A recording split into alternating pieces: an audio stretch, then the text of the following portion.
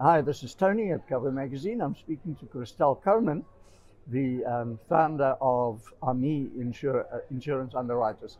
How are you doing today? Very, very good today. Thank you, Tony. We had a great dinner last night and Yeah. we've had a great conference. How have you enjoyed it so far? Well, I must admit, I mean, it is for me. It's like the first insurance conference, even though it's my I think 16th or 17th one, and because it really is so different this year, and there's a real vibrancy and energy and a happiness around the conference, which I've really enjoyed. I mean, it really was like seeing old friends all over the place, and it was Absolutely. fantastic. It was just great to see everyone in person, and I'm a big buyer of remote work. I buy into the remote work model and online meetings and whatever. So I'm quite surprised about how amazing it was to see people in person. Yes. Yeah, it's almost like a bit of an awakening again, Yeah. you know, to feel that energy, etc. You and I have been coming to the insurance conference for many years, Yeah. being around for many years, and we've been in the industry for longer than we've been coming here.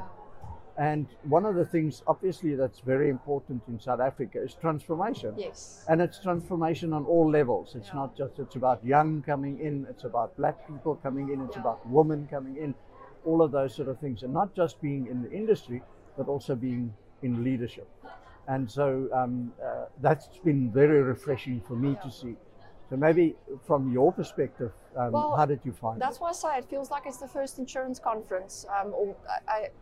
Sun City, I always refer to it as the Sun City Conference because it just looks and feels completely different. I mean, at the dinner last night, that energy that was in that room, it's the first.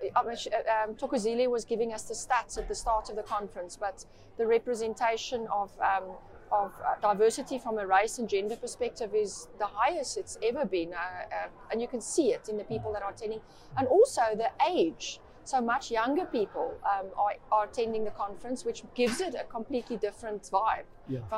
It really is quite amazing. So I'm very encouraged by my favorite topic after high net worth insurance and personal lines, maybe it is my favorite topic, is gender transformation.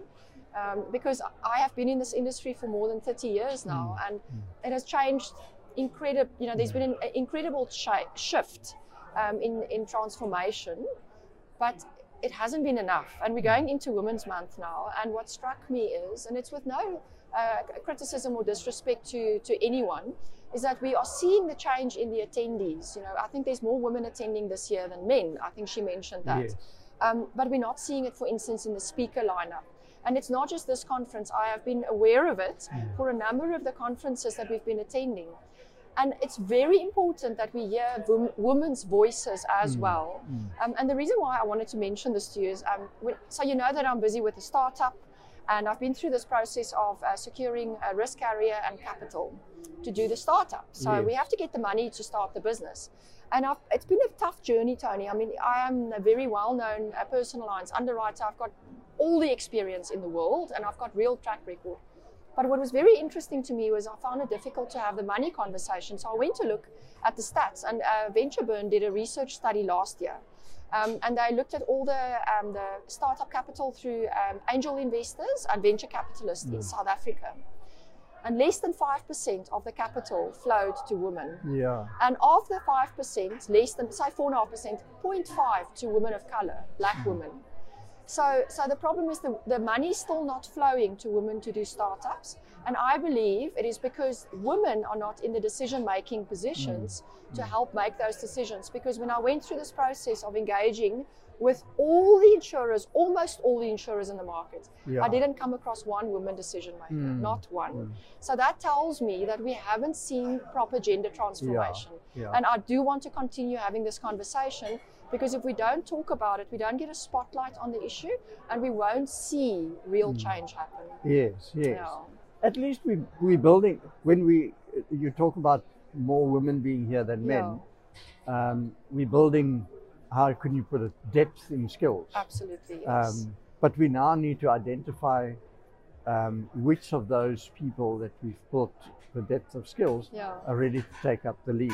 Absolutely, and I mean, yes, it's amazing because Thokozile is the female CEO of the IISA. You know, we had a fantastic MC. I think the MC did it. I can't remember her name, but the lady from ENCA, she was absolutely wonderful. But I really feel that you know, it's almost a call to action for all the decision makers in the market and the people who organize conferences. Make sure that you work hard to get proper gender representation at your conference in your conference speaker lineup, so that we also start hearing those points of view, those opinions. I met the most amazing woman at this conference, young woman, and very successful woman who can stand on that stage and talk to us about what is you know, what is relevant in their world, in the industry. So you know, I have to every year, and nowadays twice a year, draft the lineup for the Intertech conference. Yes. And I also do work for some of the associations in other African countries to help them with their conferences. And as you say, it sounds a bit contrived to say, but wait a minute, if I've got 20 speakers, I need to make sure that there's so many people that are black, so many people that are female, and so many people that are this or whatever. But one actually has to physically and mentally say, this is what I need to do. A concerted effort. And make a concerted effort to actually get that. And it's the same in terms of skills and recruitment. Absolutely. And I promise you the talent is out there. And it is a fact that when you look at professional speaker lineups, not lineups, you know, you can access these agencies where you hire these professional speakers, that even if you go onto these websites, that you will see there's underrepresentation of women there as well. But that's why I say I want to challenge the industry to go and look for those voices and give them the platform, and also hear younger voices. So that we can tap into that wealth of knowledge and innovation and youth, the way of thinking, so that we can shift our own mindsets. So yes, that's the message I wanted to leave you as we go into the 1 month where we can talk about this. I wanted to just highlight the fact that when it comes from a gender transformation perspective, we're making progress, but the money is not flowing in an equal portion yet, and the representation when it comes to voices of authority do not reflect you know, the full gender transformation. Absolutely, totally agree. Thank Christelle, thank you so much for your time. Pleasure. Thank you for having me.